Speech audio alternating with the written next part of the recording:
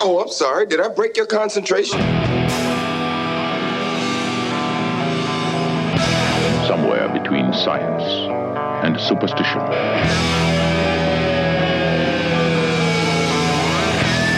We have such sights to show you.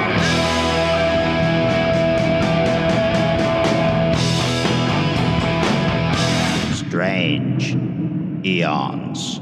Welcome to Strange Eons Radio. That's Eric over there. Hello. That's Vanessa over there. Good day. I'm Kelly. Oh, guess what? As I just started this up, I realized I have nothing to vamp about. Who wants to talk about something before we get into movies? Let's see. What's sure going? It's cold outside. I had to take the scraper to my car. Yeah. I had some problems with the car recently. Jeep electronic problem. I don't know. This is I went to a corn maze. Yeah, how was the corn maze? It's pretty good, but the name of the corn maze was really weird. It was like Bob's Corn Maze. Oh no! It was like Hey, really Bob. strange. Your corn maze is good, Bob. I just had a terrible name, but yeah, it was a fun activity. Oh, fantastic! Should we just dive into movies? Maybe we should. Maybe this was a terrible, terrible idea. Maybe we need something to drive us in the future, huh? Any news on SAG? Well, you know, No. Okay. No, There might be. I'm not up to. Want to talk about Palestine? Oh, No, God. no. A little behind No. the scenes, before we started recording, we just had a very long conversation. We did. And then it's like, all right, let's get to recording. The And magic is gone. we've run out of everything. That's right. Well, I have watched a lot of stuff, you guys. Ooh. Okay. Maybe I'll talk about a few extra thing or something to pad this out a bit. I have started watching a series on Netflix called Bodies. Okay. I have not heard anything about this. I think you would like this a lot. It's British. Okay. It's billed as a limited series, and it takes place in 3 different timelines. I saw a trailer for this. Yes. sounds So, the first thing starts off in 2023, and it is a policewoman who has found a dead body in an alley, a naked man with a bullet wound to the eye and a weird tattoo on his wrist. And so she starts going into the investigation of how this happened.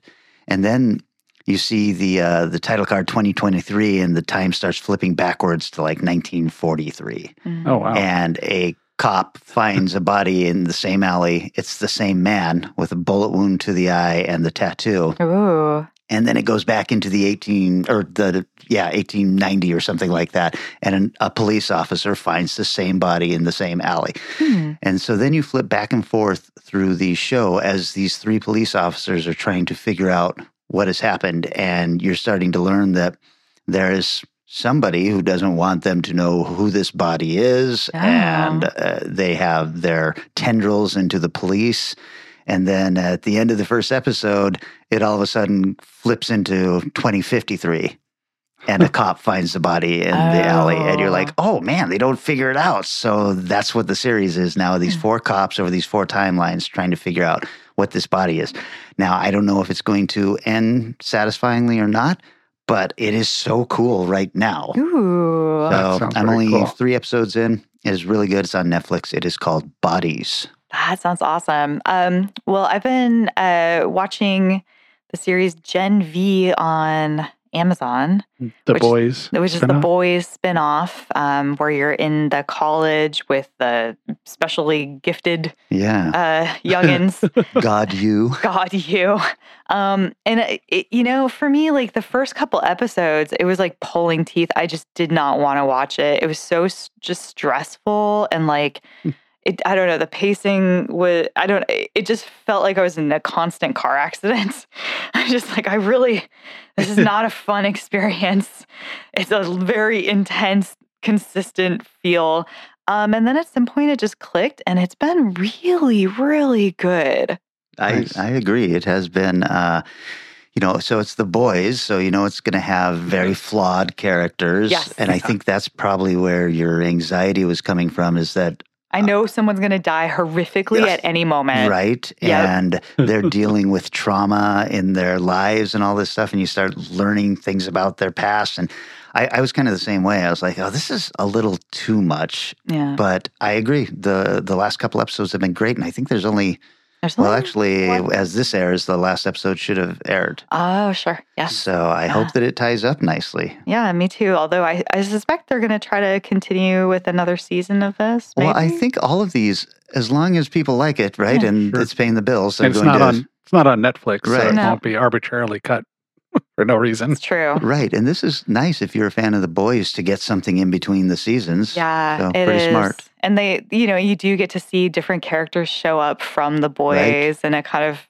pretty fun way. I like the way that they used Soldier Boy? Soldier Boy. No. Yes. I was like, this is a very good use of Soldier Boy. I didn't see that coming, and when it Nope. did, I was delighted. Yeah. This is very, very good. Well, I've been doing the 100 Days thing, so Yeah. I'm not so watching more- too Really? much. 2 weeks in November, you're still doing it? That's why I have nothing else to talk about. But I'm going to have a lot to talk about for a long time. But I did take time off from watching that to watch Fall of the House of Usher, Yes. Oh. which is amazing. Yeah. Absolutely brilliant storytelling and using Edgar Allan Poe in interesting ways. And I mean, long-time listeners of the show know I am a huge Flanagan fan and have been for a very, very long time. And it's so cool to see him continue to progress in the stories he tells and the way he tells them, and to, unlike some other directors, use a stock of performers that are really, really good. Really good. Like, you don't know until he recasts them in the next thing how effing good they are. Yes. Yeah. The character changes of some of the people from his other Mhm. short film or short series to this one is just like, whoa, hold on. You're doing who now? Yeah. Okay, cool. I'm assuming you both have seen this as well. Seen Yes. it and finished it. I'm not the fan that you guys are of him. I think that he is a really good filmmaker who can't land an ending, but he landed the ending on Fall of the House of Usher. I think Yeah. this is a masterpiece. Yeah. It was Absolutely. incredibly well tied up and incredibly well told, like episodically. He is a huge fan of Stephen King, so No maybe that's kidding. his ending problem. Well, and he's flipping over to Amazon, and I know he owns the rights to the Dark Tower. I know he wants to do shit. the Dark Tower pretty much more than anything in the Right. world, but he did just announce a project that is not the Dark Tower. It's Right. a Stephen King short. Oh, is he doing and a film or a? It's a film, Okay. I believe. And Well, it's for got him, a that's, crazy good cast. He's just taking a break from. I've been doing this. I'm just going to go over here and make myself a little short film compared to what I usually do. It's only going to be 2 hours. Yeah, and he's going to get Tom Hiddleston's one of the people who will be in Oh, his cool. stuff. Jeez. So I'm excited to see what he does with him.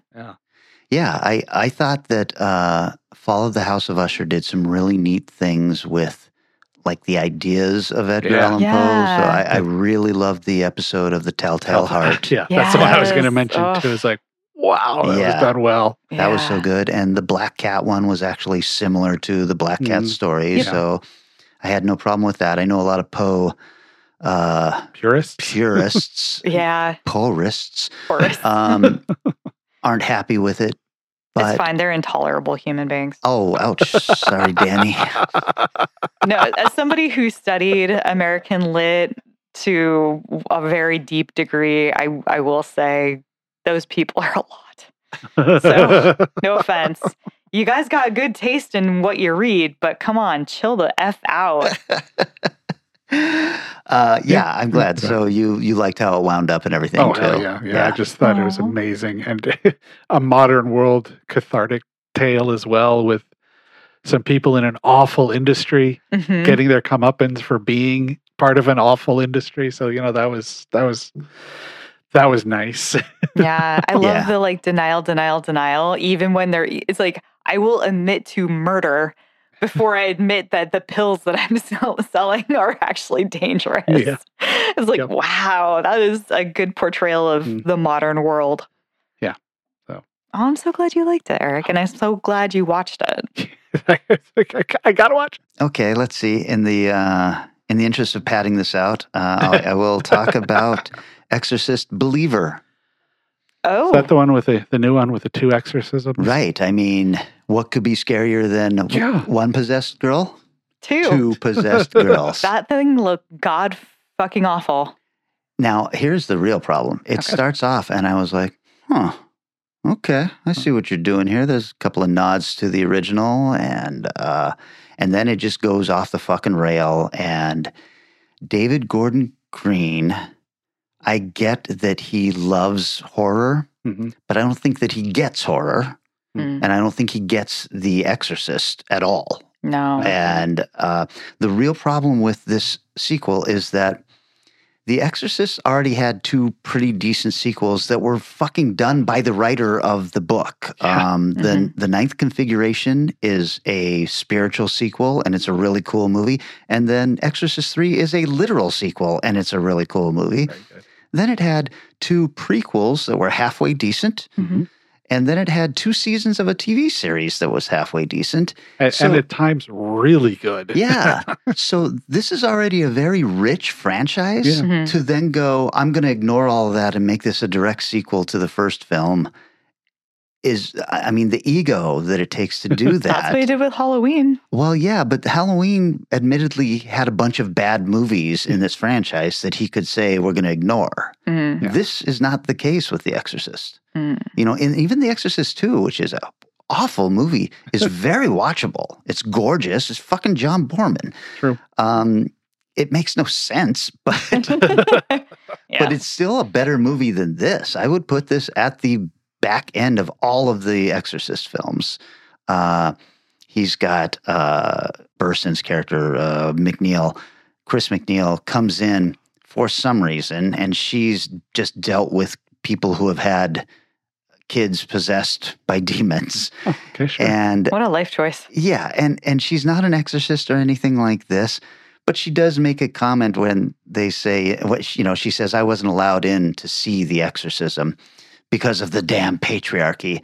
And I'm like, wait a second, we've all seen this fucking movie, and that's not what happens. So you're now putting her in this film and making her reason a lie for this sequel. And it just infuriated me as I was watching. I was like, boy, this is one of the best movies ever made. You've decided to make a sequel to, and then you just didn't even get it. You didn't get what that movie was about. Yeah. But with all the bad reviews, we're going to get another sequel. I don't know what that dude has. Who's ever? I mean, he's got something on Jason Blum because it's just. I mean, the horrible Halloween photos movies of him murdering somebody or something. The Halloween movies were not good. The second one was kind of fun. Yeah, but that's kind of. Yeah. The third one was such a hot mess. What? Oh, man. It was a great comedy. Yeah, I just, I don't know. This wasn't even a Blumhouse film. I mean, it's a Blumhouse, but in association with Universal. Yeah. And I'm like, wow, you guys, I get that when you've got an IP, you want to wring every last dollar out of it. But this was just the wrong way to do it. This is the way to make sure you wring all the dollars out of it and people go, you know what? Maybe I won't watch as many of these as I would have if they were. I feel like it's a double punch too, since it was like William Friedkin died not that long ago. Right. And then fucking David Gordon Green had the balls to say, I really wish that William could have seen this film. I don't think you wish that at all. No, exactly. Based on what he said of The Exorcist 2, I don't think you wanted him to see this. You don't want that guy's honesty. No.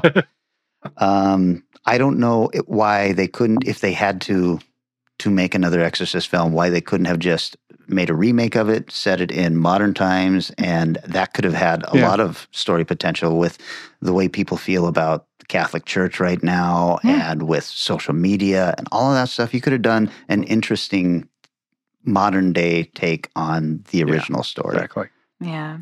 That's The Exorcist Believer. Watch it on Max right now. or not. Or not. I don't think I will. So actually, the movie I want to talk about is one I just saw that Kelly, you had talked about previously, and it sounded very interesting. I saw The Collector. Oh, wow. Yeah. Okay. From several years ago? Yeah. Who is the guy? He was a guest at Crypticon one year, wasn't he? I think he was, yeah. The lead guy. Yeah. I had such a good time with it, considering I really thought that I was going to... at first I was like, okay, well, the way that Kelly talks about this is going to be awesome. And then I started watching it and I was like, ooh, I'm going to dislike this movie because it's basically Saw. But then I was like, but it's not, because it's Saw, but with like a guy like running around in the background, kind of like haphazardly trying to help people. It's such a weird original idea. So weird. But it's really fun. Yeah. So I don't know, I was enjoying it so much more than I thought I would. I think that was how I felt when I started watching it, because I think I watched like The Collector 2 first. You did, and then I was like, what is going on with this? This movie is amazing. Yep, I still have to watch that. But yeah, I'm just so in love with the lead though that I'm really sad. I'm like, I don't know what's going to happen to him in Collector 2 because I do not recall what you talked about at all. But I'm worried. I'm concerned. And that was Josh Stewart. Oh, okay. In there. As was he the actor, the director, the lead guy? Okay, the guy running around in the background. Yeah, he's super fun. Like he was just very watchable, and I just enjoyed. And even though like it's a family that's being tortured and they're horrible human beings and blah blah blah blah blah, I was still like, well, that's the entire Saw movie. But it's a Saw movie, but it's not. Well, yeah, because the premise is a guy who's going to rob this mansion. Yep. And then he accidentally stumbles in on everybody has been captured by this bizarre serial killer who has set traps all through the house. The entire house with like piano wire and just really upsetting. You put your hand through a window and it turns out that it's got razor blades on the other side, so you can't like stick your hand back in. Right. Yeah.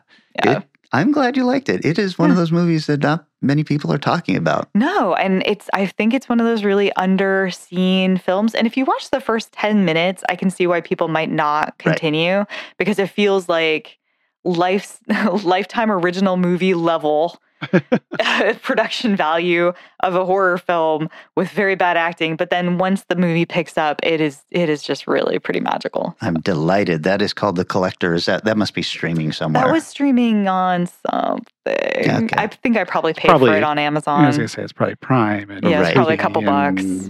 All over the place. So I'm going to finish my one today off with what was my favorite viewing experience at the H.P. Lovecraft Film Festival. Oh, okay. The movie, I believe, is pronounced Minor or Minora, or Minori. It's a Greek film. I am not going to even attempt to say the director's name. Wow. There's a lot of K's. He looks like about 17 syllables. It was in a packed theater, of course, and the trailer kind of made it look like it was serious.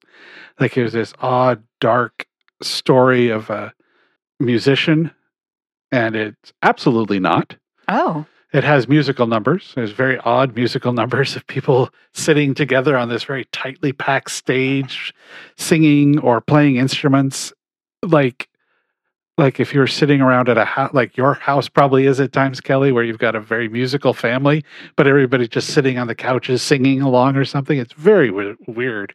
You have a strange idea of what my family is like, but all right. I was like, I'm getting a real picture now. It's very fun. Well, at least it is in my mind. But it's actually very funny and very insane and over the top ridiculous with amazing effects. I looked the guy up, and he's been a compositor for movies like Guardians of the Galaxy and stuff cool. like that, with moments of insanely gruesome violence. But still, a town is invaded by, not really invaded, but there's this weird thing coming up out of the water, and it keeps coming bigger and bigger, and things keep going crazier and crazier the more of it's revealed. And then a group of them at one point decide, well, we're going to go stop it. And there's a moment, this is in the trailer too, where you see all the people gathered together. The theater cheered. I mean, the whole theater was so into this movie. It was one of those experiences that you wish theaters, like, this is why we have to keep theaters. Mm-hmm. There's at least 2, maybe 3 cheer moments, tons of laughter. The credits got an applause. The credits ended and people applauded again. I mean, it was so much fun. Wow. I love this movie. I didn't get to see that, but I remember Gwen pitching it as Grabbers meets Mamma Mia. Yeah, Whoa. that'll work. And then Cody Goodfellow told me that it was basically My Big Fat Greek Apocalypse. Yes. Wow. Also a fantastic description. Both apt.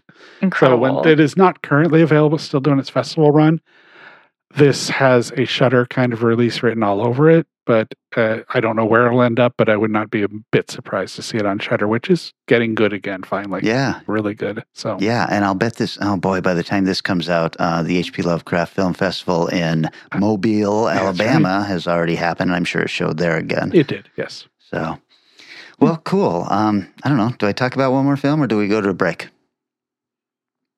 You know, we're fine. Okay. You know, Yeah. people out there yelling, talk more or shut the fuck up. So, Yeah. So I won't talk anymore. Let's take a little break. And then when we come back, we are talking video nasties.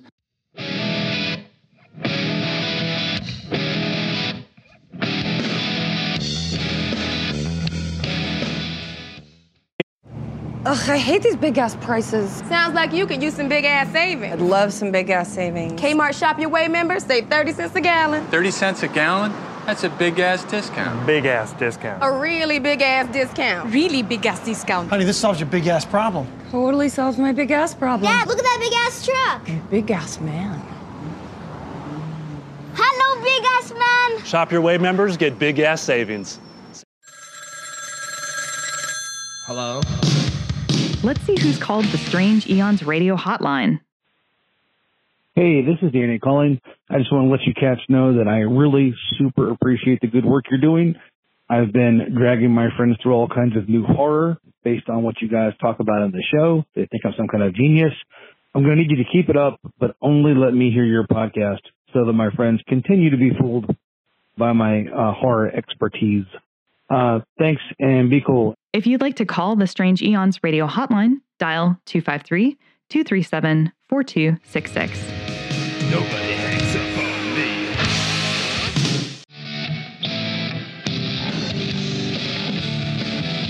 And we're back. Okay, so we're continuing Video Nasty November. And of course, we talked about last episode with the Video Nasties, where it was a group of 72 films in the early 80s that the UK had basically banned. Most of those films have been released and, with certain amounts of cuts and everything. And then in the, recent years, they've been released as they were. And you're looking at them now going, can't believe this was ever banned for any reason, but okay. Yep.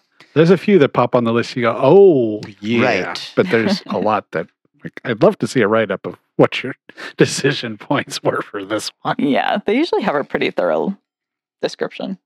Well, I'm putting 10 minutes on the buzzer for myself, and I'm going to start first. This movie should have been banned just because. Oh, God. And it is called Mardi Gras Massacre. New Orleans, Mardi Gras, masks, and murder. The Mardi Gras Massacre. Homicide. Beautiful women are dying, and so are the New Orleans cops. As they battle a bloodthirsty madman, a masked monster, Mardi Gras Massacre. From 1978. You guys ever seen this cinematic gem? No, I thought about doing it for our Southern Gothic or Southern Oh, did Horror you? or Oh, whatever. I really wish you had. By the way, yes, there you go. Saved Kelly. I could find no budget or box office numbers on this, but I got a good guess. Somewhere in the maybe thousands of dollars. Rotten Tomatoes critics, no rating from the critics, 13% from the audience. Oh. Seems very generous. Oh, God. Written and directed by Jack Weiss, who has 6 credits, including Storyville, Crypt of Dark Secrets, Death Brings Roses. He was the location manager of Live and Let Die. Okay. So, Sure. Yeah. Fun. Starring Kurt Dawson, who has 7 credits, including Bloodbath, episodes of As the World Turns, Guiding Light, and Another World. I wish he had shown any of those acting chops in this film. Gwen Arment is in this. She has 3 credits, including Crypt of Dark Secrets and Dream Lover. And William Mezzo, who has 3 credits, which is this, The Death Collector, and an unnamed ABC after-school special. Oh. That sounds fun. Mardi Gras Let's Massacre. talk about that unnamed. I really hope that the buzzer goes off right now. We open in New Orleans, as you would hope from a movie called Mardi Gras Massacre, and we are introduced to a man named John. Okay. Which is a bit on the nose because he has entered a bar looking for a prostitute. Okay. John is already a bit weird. He's dressed rather dapperly, and he slides up to the bar and asks a couple of prostitutes there, who is the evilest prostitute here? Oh, my God. He is directed to Shirley. Sure. Who, when he asks her if she is indeed the evilest, she responds, and I shit you guys not, listen, honey, I could probably take first prize in any evil contest. Damn. Which is a hoot to hear, admittedly, but she's also kind of adorable looking. And the filmmakers have tried to sex her up a bit with her dress and makeup, but she's really just a very cute girl next door looking girl. Oh. Anyway, she asks how evil he wants to get, and he says about $200 worth of evil, and they head back to his place. Sure. What does that buy you? Well, Evil-wise. that's funny because when they get back to his place, he says, you probably realize I'm not like other guys. And she says, yeah, about $100 different. Oh, no. Okay, I do not understand how much prostitutes cost at all. So he says, come on over to this stone slab in my apartment. It is definitely not a sacrificial altar. And take off your clothes, which she does. And then he ties her to the stone and says, I'll be right back. And he appears immediately wearing a robe and a crazy mask and oils up her body, which she likes, but then stabs her hands and feet with a ridiculously long dagger, which she is not a fan of. And then he goes to, okay, and I need to point out right here, you know, I love nudity in my movies. I'm always appreciative of any woman who gets naked for my pleasure. And this woman has got a lovely full-figured body, and she is strapped to this table. And they show him oiling up her breasts in a close-up. And I'm like, those are not the breasts that I just saw on this woman. And I'm like, what is going on? And I'm critical of these breasts because the prior shot showed her lovely and ample boobies right there. And then this close-up, the boobs look like weird. They don't even look real.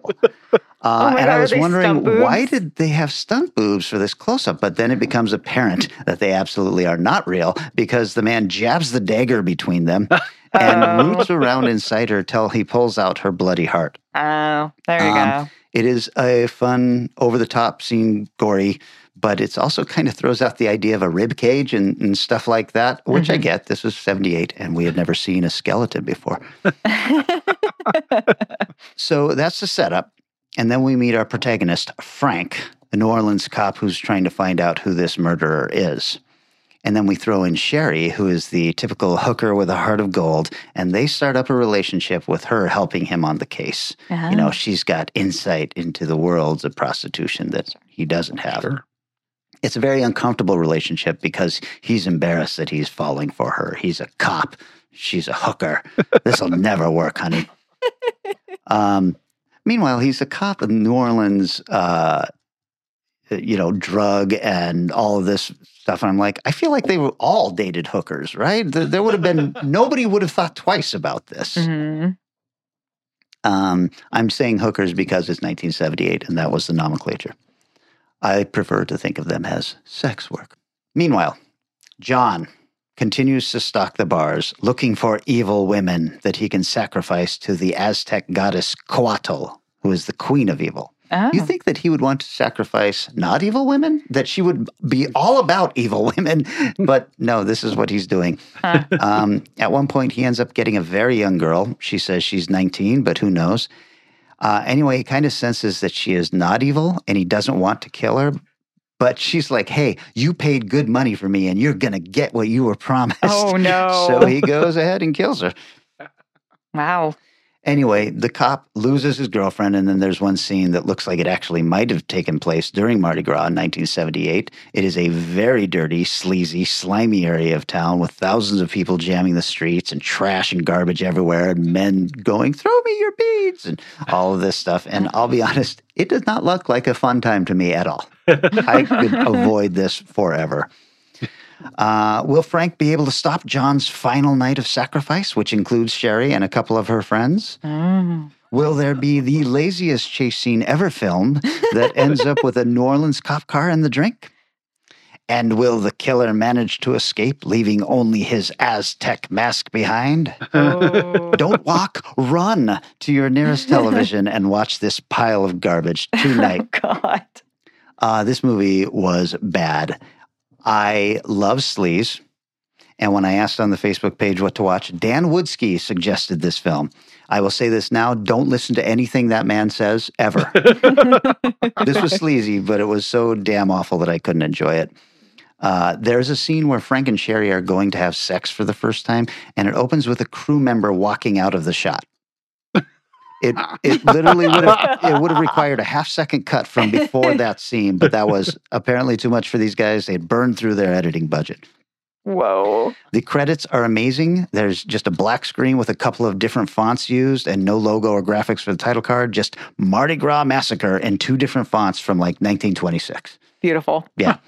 Trivia. Mardi Gras Massacre was released in the United States in 1983, 5 years after its completion, and was given an X rating by the MPAA. It is a semi-sequel/remake of the film Blood Feast. Oh, shit. Oh, Jesus. This was one of my favorite bits of trivia, and I was like, no duh. William Mezzo didn't have to audition for the role of John. Weird. Clearly not. Can you be here at these dates? Yes. Okay. You're in. Finally, I have a review here. Woody Anders gave this an 8 out of 10. Oh, okay, Woody. With this review. This gloriously ghastly cinematic abomination possesses all right, wrong stuff to qualify as a real 4-star schlockfest.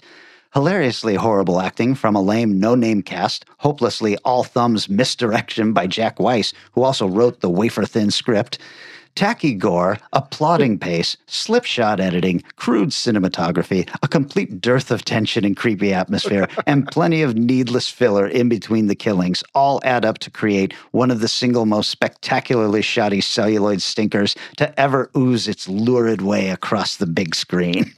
He's got a real Carlos system of rating. 4 out of 10. And then 8 out of 10. 8 out of 10. Yes. Yeah.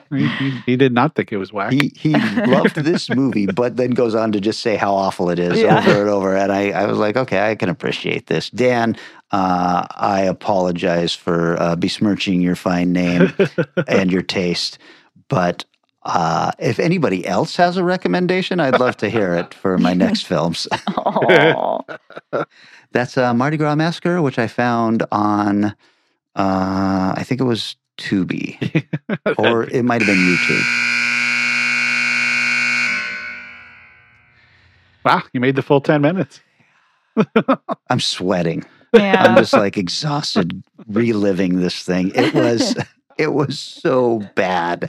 The shots look like they had set up a bar or an apartment or whatever in a warehouse. And then, they've just got the camera set on sticks and nobody moving it. Everybody's talking in a long shot. It's just like, woof, this is rough.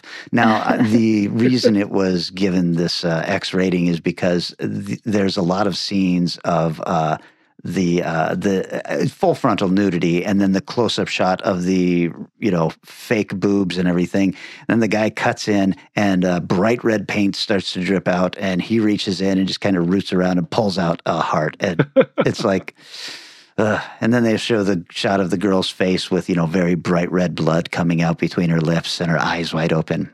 Like, okay, there we are, Mardi Gras Massacre.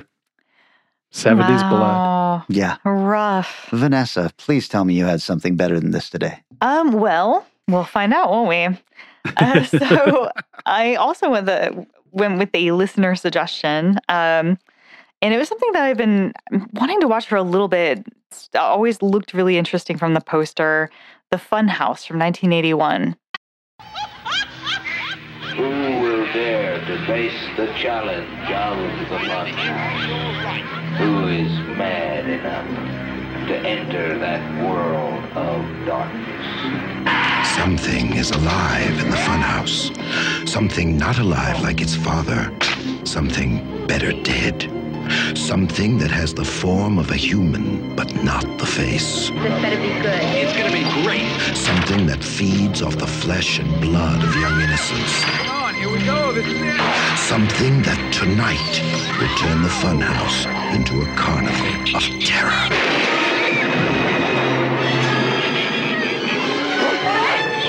I don't know what that thing is. We're gonna try to kill it.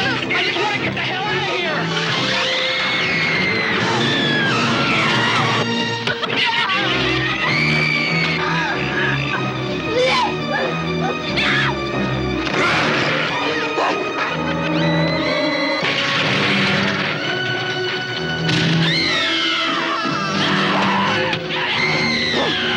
The Funhouse, coming soon from Universal Pictures.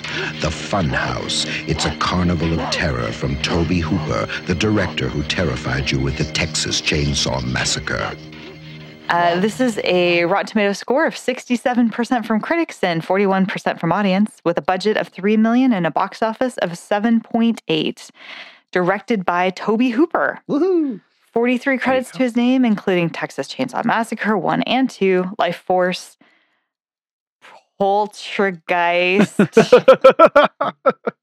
Doing very big quotes here. He didn't fucking direct that. Crocodile Eaten Alive. And his last film in 2013 was Jinn, starring Elizabeth Berridge as Amy Harper.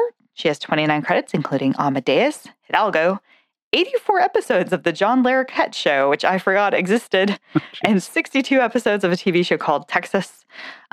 Also starring Cooper Huckabee as Buzz Dawson, 70 credits, including Space Cowboys, The General's Daughter, and a lot of TV. Miles Chapin is Richie, who has 23 credits to his name. He's probably the most actory among the bunch as far as actually acting.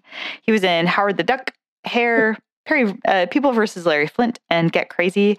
And last but not least, Largo Woodruff, who's beautiful, really pretty good actress. Mostly 17 credits, just mostly TV movies. I was like, damn, she was better than the lead, but that's okay. All right, the plot is Amy Harper is being stalked in her own home by a masked assailant who creeps around from room to room. We kind of see them starting off in this room that has a lot of like Universal Hollywood sort of masks on it. Lots of Frankenstein and Dracula and all. Somebody's a big movie fan. But we see a POV and it's kind of going from one spot to the next, looking and looking. And we hear, of course, the shower. We see women's clothing on a bed. And we get to the bathroom. He pulls back the curtain and does a very psycho-ish murder with a lot of similar kind of missing her the first couple times and then getting her with the knife. But it goes, it kind of bends when it hits her because it's a toy and it's her little brother in our first nudity scene. Sexy nudity scene, teenage girl, brother. It was gross. She freaks out, of course. She chases him out. She's getting ready to go on a first date with Buzz Dawson. So she's especially irritated with her brother and promises that one day she will get him good. And she tells her parents, hey, I'm going off to the carnival with Buzz. And her mom's like, can't you do better than some gas station attendant? I'm like, she's like 16. What do you want from her? And her dad says, you know, last year, a little girl went missing at that carnival. I don't want you going there. But it's kind of in the background that he says this. And so she half hears and we half hear. And she's like, oh, okay, Dad. So Buzz comes to pick her up and she says, hey, could we like go to a movie instead? I kind of promised my dad I wouldn't go to this carnival. And he's like, we're going to the carnival, lady. So they go. Carnival in 1981, much like your version of Mardi Gras in the 70s, looks fucking awful. Yeah. Just awful. What a horrible experience this would be. A lot of people just yelling in microphones trying to get you to come into their tent. One of which has just double-headed farm animals that look very sad and depressing. There's the whole try your strength with a hammer thing. And so you get a close-up of like one carnival-y thing. And then there's a tent that's like, come check out our nude women. I'm like, what is this carnival? Where are you? It just feels so seedy and weird and gross. And of course, there is a scary ride, which they save till last.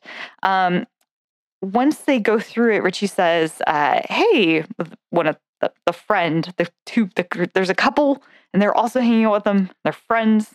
Anyway, Richie, the one with the glasses, says his friend last year stayed the night in this ride afterwards, and they snuck in and stayed in the carnival when it was all shut down. So, of course, Buzz and Amy think this is a fun idea too, because then they can probably have sex in it.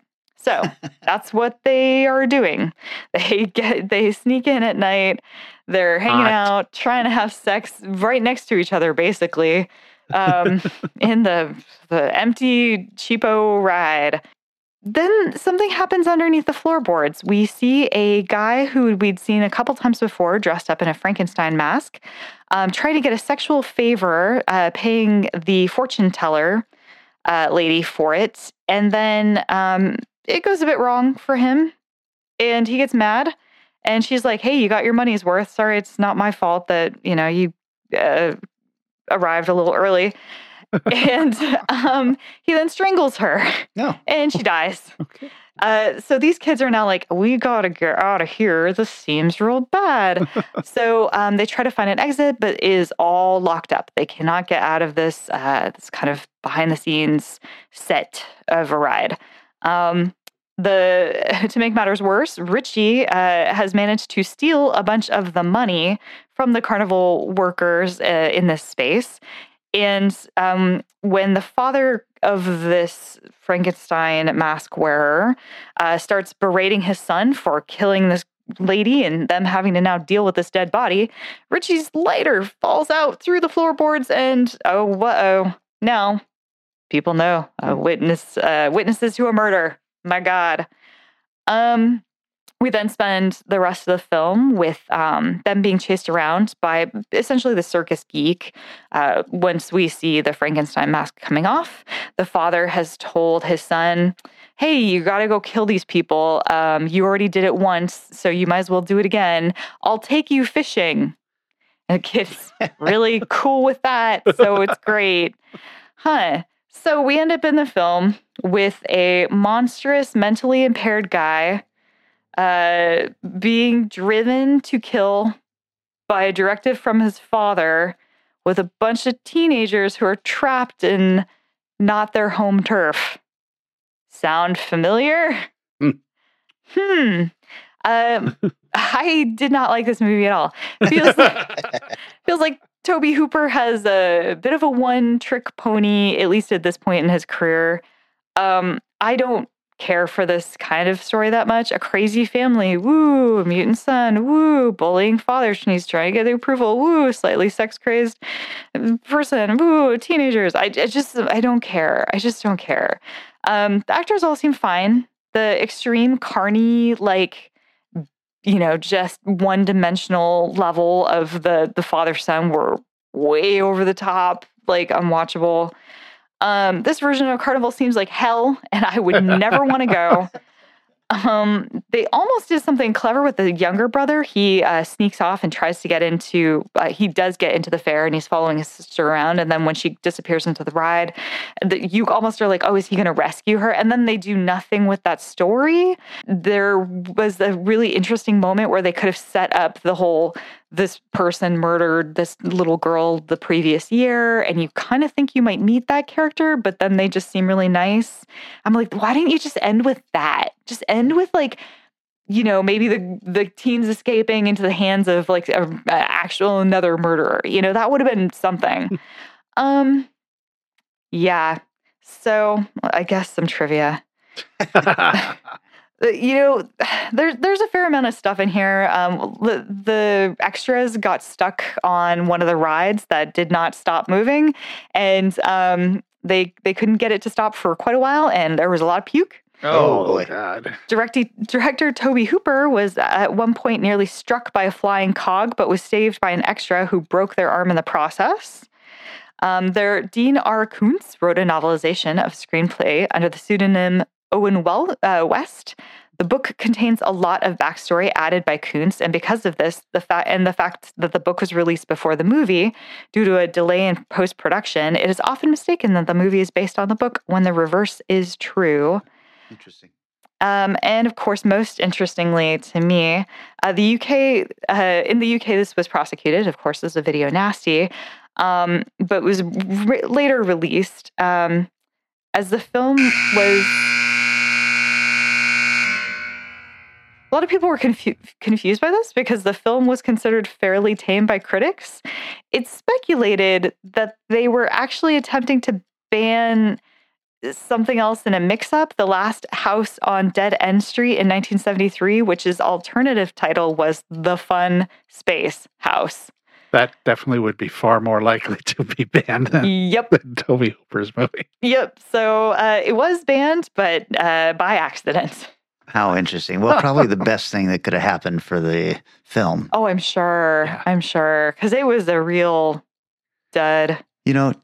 Toby had an interesting childhood, and the fact that his movies, Texas Chainsaw, and then Eaten Alive, and then Funhouse, and then 1 year later is Poltergeist, it just does not fly. It doesn't add up. I'm sorry, Poltergeist. If you've seen it with your eyeballs ever, or heard it with your ears ever, it's like 100% a Spielberg joint. Yeah. And post that, he never made another movie that looked remotely similar you in any way. You can't say he suddenly knew how to make this kind of movie. It's interesting. I wonder what Spielberg saw in him originally to be the director of something like Poltergeist. Yeah, I think, and it sounded like, because one of my other pieces of trivia was that he turned down working on a different Spielberg movie to finish up this film. So I'm like, Spielberg was, I guess, after him for a hot minute. Weird. Yeah. And I think Poltergeist was right after this. Yeah. I think. Yeah. We'll never know. No. So, everybody on the Poltergeist set says that they were directed by Toby. Yeah. I'm sure he came and did something. I'm sure he was there. I just don't think he directed it, or at least maybe he wasn't in that. I don't know. It doesn't look like a Toby Hooper movie. It doesn't. No. If we had a DP help on the... Yeah, maybe he was given really specific, storyboards. Hey, there you go. I mean, I don't know, and definitely was not in the editing room. Eric, what have you got for us? I have got the oddly titled Butcher Baker Nightmare Maker. So shocking, so terrifying, so powerful. Night Warning has been named Best Horror Film of the Year by the Academy of Science Fiction, Fantasy, and Horror.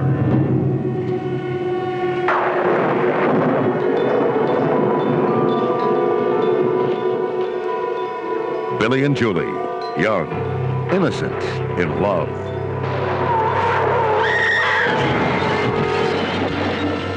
It was all a mistake. They didn't go looking for trouble. They were just too curious. Without knowing, they've uncovered a deadly secret.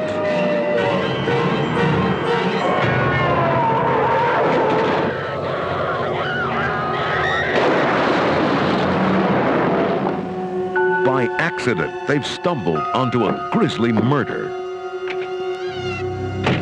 Now, they know too much to live.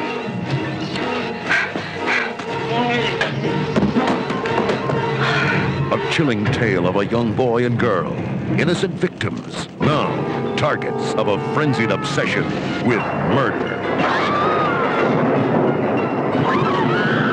See the award-winning Night Warning.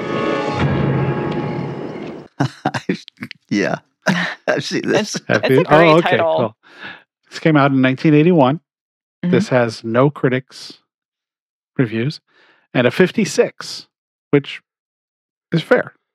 I might say even low for this film. It's hard to get a hold of. It is available on Blu-ray from a company called Code Red, which is where I ended up getting it because it's not a very expensive release. And I'm okay that I purchased this film. Ooh. This is directed by William Asher, who also did Beach Blanket Bingo. Wow. 13 episodes of Bad News Bears. 4 episodes of Private Benjamin. 5 episodes of Harbor Valley PTA. And I Dream of Jeannie 15 years later. Wow. All They're right. a weird combination of directing credits. Written by Steve Bermere. Only writers credits. Lots of credits as like a lawyer. Did a lot of legal work for films. And some producing credits.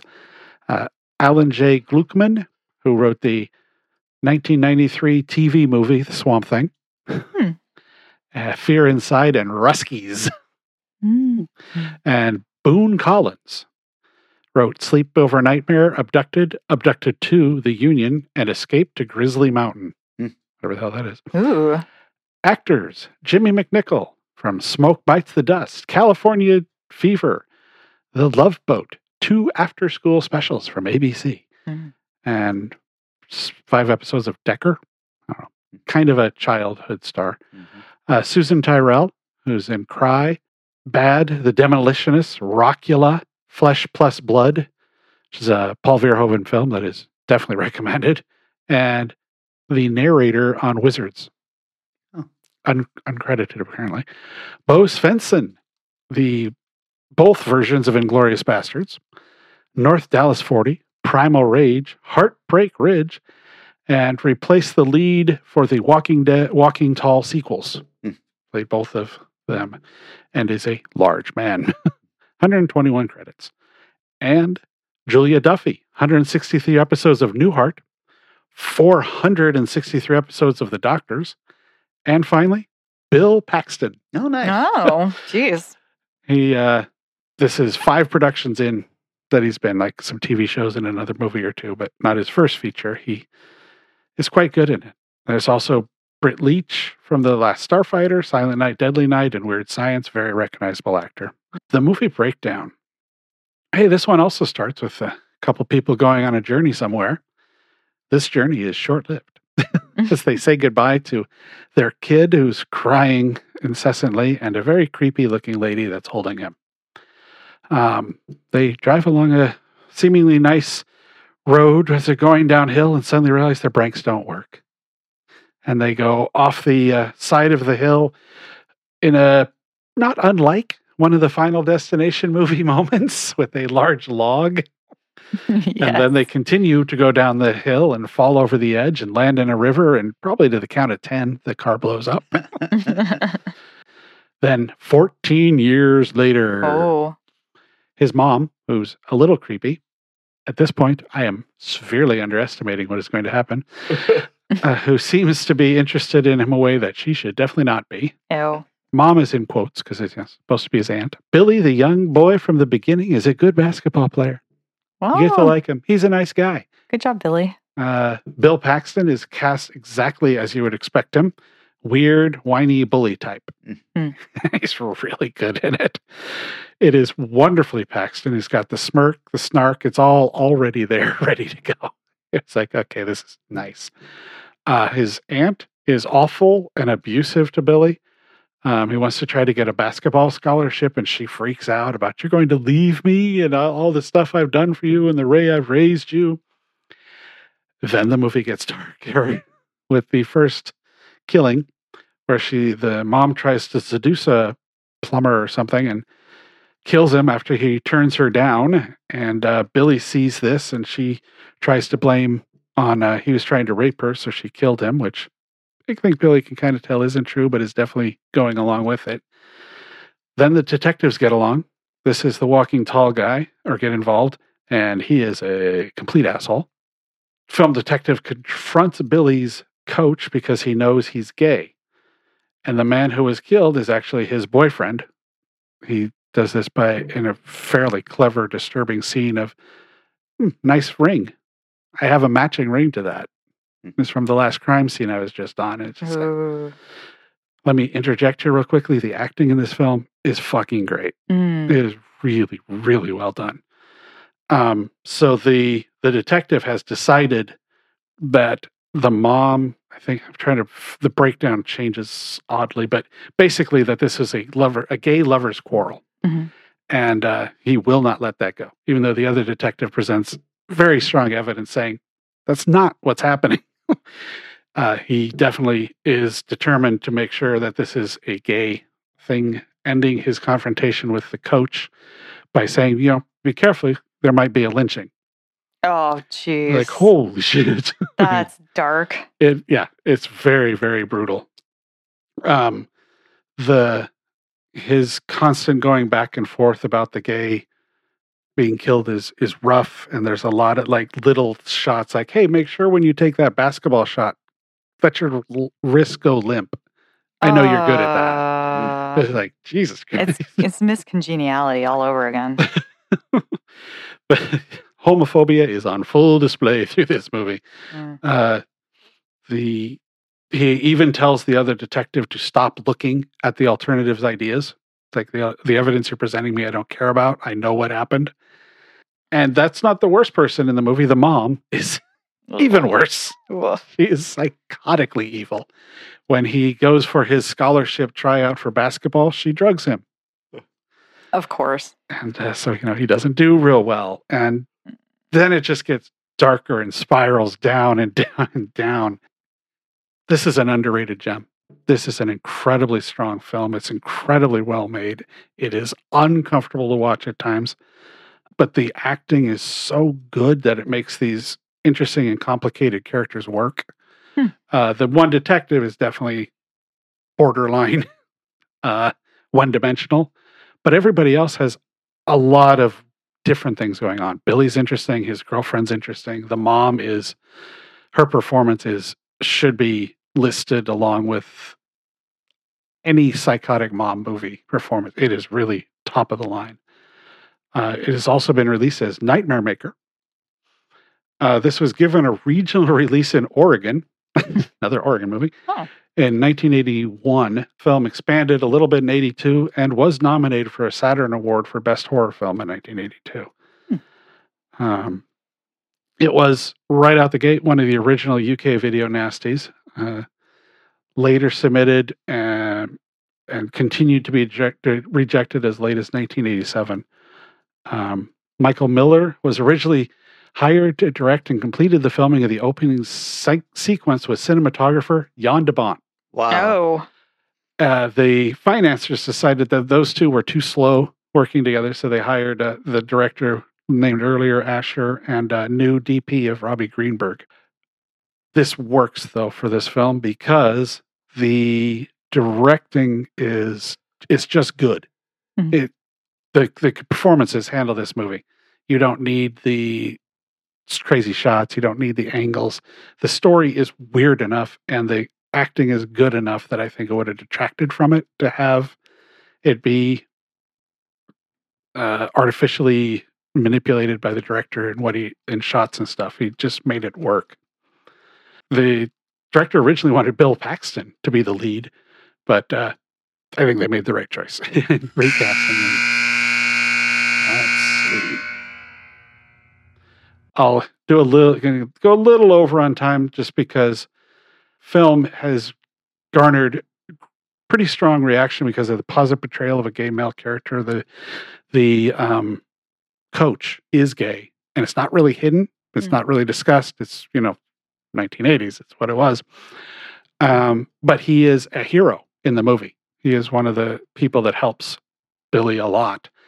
And it has nothing to do with, he doesn't hit on Billy. There's nothing in this movie that is, well, it's a gay man and a teen boy. They must be involved. None of that shit goes on at all. That's really refreshing for that era. Mm-hmm. It's very well portrayed. And that angle is the only thing I could come up. Maybe the mom, there's some incestuous stuff with the mom or the aunt and the kid that I don't, the content is probably why this was put on the list, because there's not particularly anything horribly violent and there's not particularly any rough sex stuff. There's nothing that fits most of the video nasty reasons, but the overall storyline and characterizations probably made some 1980s men's very uncomfortable. I also kind of wonder if there were moments where they were like, well, we can't actually watch the movie because that would just be scandalous. The title and the poster is Yeah, we'll get infected by this evil. Exactly. Sometimes I get the feeling that it's like a title and the art alone can sort of get you banned. This is the poster with the shish kebab coming out the mouth, right? No, that's Happy Birthday to Me. I think. It is? Okay. This is it's Billy, I think, with his girlfriend over the shoulder, and he's opening himself up, and the mom or something is inside of him. Okay. I don't remember the exact look, but we'll see it shortly enough. If you're wondering, look at the art for this particular episode. Right. But this movie deserves a lot more recognition than it gets. It's a tough, hard watch, which, not bad for a horror film. Right. And definitely would not be made today. But, I'm glad one of us had a good movie. Yeah, me too. Yeah. Thank God. I was surprised. Like I said, I've seen a lot of these video nasties. Yeah. There aren't a lot of good movies on this list. Yeah. This one's pretty solid. And with just a ridiculous title. This month sounded so fun in theory. I don't know, man. Not done yet. I know. Well, no, but we are taking a break next week. Yes. Because next week our episode lands on Thanksgiving. And so instead of Video Nasty November, we are doing Happy Franksgiving. Yeah. Which is, we're just going to pick a Frankenstein movie and talk about it for your listening we're pleasure. just going to get some hot dogs and hang out. Oh. Oh, well. Shit. I didn't even think of that. That took me a second there. It's like, hot? Oh, I see what you did there. That's okay. I can do this too. Yes, I think that this is a better idea, actually. It kind of fits in with the theme of our show. Sure. So that's what we're doing next week. Next week is going to be Frankenstein films. And by Frankenstein, does it have to have Frankenstein, or is it no? I think monster Frankenstein themes. Okay. So great. There's a bunch of there's a lot of that. Yeah. Yeah, that's what I was curious, because I saw some lists and I was like, there is some incredible stuff that I would love to check out, but it's not technically right. Yeah. Okay. Cool. And I'd like to make this a tradition. Happy Frankenstein or Happy Thanksgiving.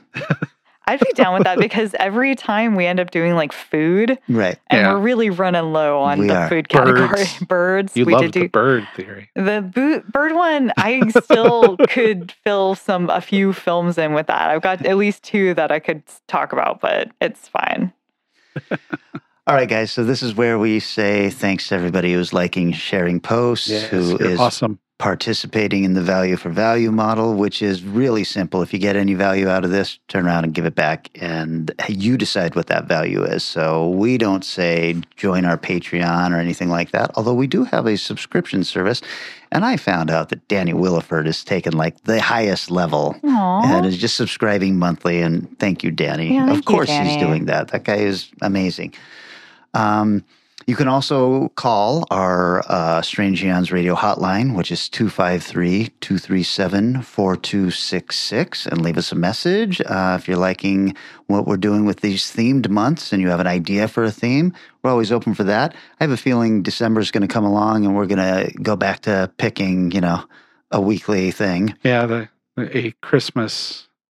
Nope, not enough Christmas movies for it to do. Not really. That many movies. That would be a lot of Christmas movies. Right. And plus, I don't want to get away completely from each of us coming to the table with something. Plus, we got some really neat suggestions on the Strange Eons Radio talk page. That's true, yeah. So we'll be getting to stuff like that.